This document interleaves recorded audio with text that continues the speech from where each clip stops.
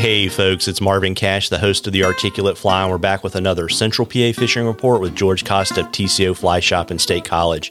How you doing, George? I'm amazing as always, Marvin. How are you? And as always, I'm just trying to stay out of trouble, and you have your first taste of the dog days of almost summer in Central PA. Yeah, I don't know what's going on with that, but this weekend we got some hot weather. A couple of days, we'll see what that does. We could use a little water evaporation, but it is supposed to rain a little bit this weekend. So where are we this week? We are still kind of in high water for most of our streams. We had a lot of rain in the past couple of weeks, a little more this weekend. Should keep those flows up, but I don't think we'll get gross high again.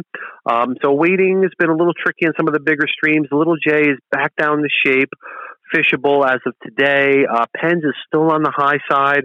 Spring is on the high side, but fishable. Same thing with Fishing Creek. So water's up, but we got lots and lots and lots of bugs. Fishing's been better on those cloudier days, a little earlier. Most of the better hatches are going to be right before dark on those sunny days. So we got sulfurs, tan caddis, black caddis, March browns on some of the streams. It's going to be interesting to see what this warm weather does do this weekend. You know, we're slated next week should be the first, sign of the drakes on Penns. I would say mid to end of next week, but we will see. But plenty of action on top, plenty of action nymphing. Streamers were good with the high water last week, so now is the time to fish. So get out there and get some fun with it. Yeah, and we've talked about the streamer game and, high water before, but I would imagine, on the nymphing side, you're probably talking about with the high water kind of nymphing the soft edges. Yeah, for sure. I mean, the water when it gets pretty high, there's definitely a lot of fish pushed to the edges. But it's, right back down into shape now. And those fish are going to be still moving into those better seams because that's where most of the food's going to be concentrated for them.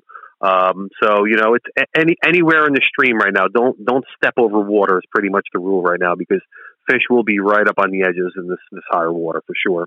Got it. And kind of from a dry fly pattern perspective, what do you like?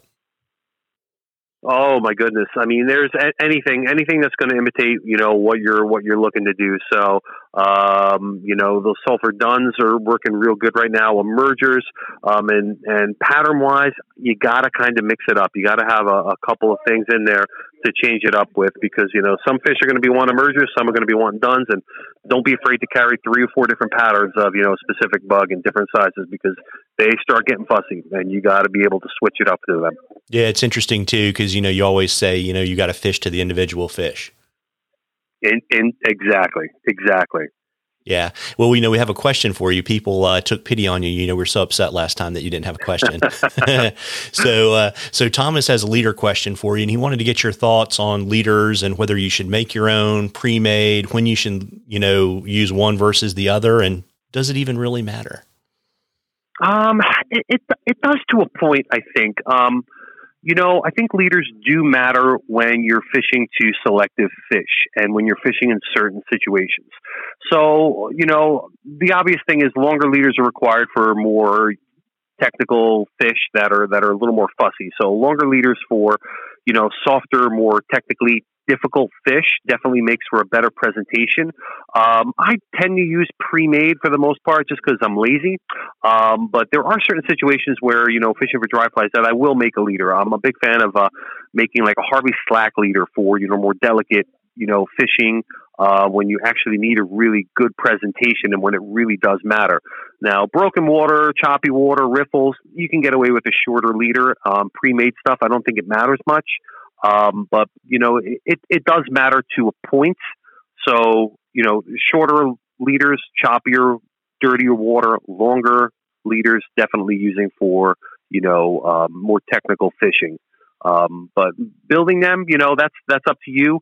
I do build most of my Euro nymph rigs. But for dry fly, I tend to focus on more of the pre-made leaders. I think they work good, but I will from time to time build a slack leader if I'm fishing really technical water. Yeah. And so, on your technical dry fly leaders, do you like 9 feet or 14 feet? I usually the pre-made ones. I'm a big fan of the trout hunter ones. They come in 12 and 14. 9-foot lengths. Those are really nice, so longer. I like the stiff butt sections on them.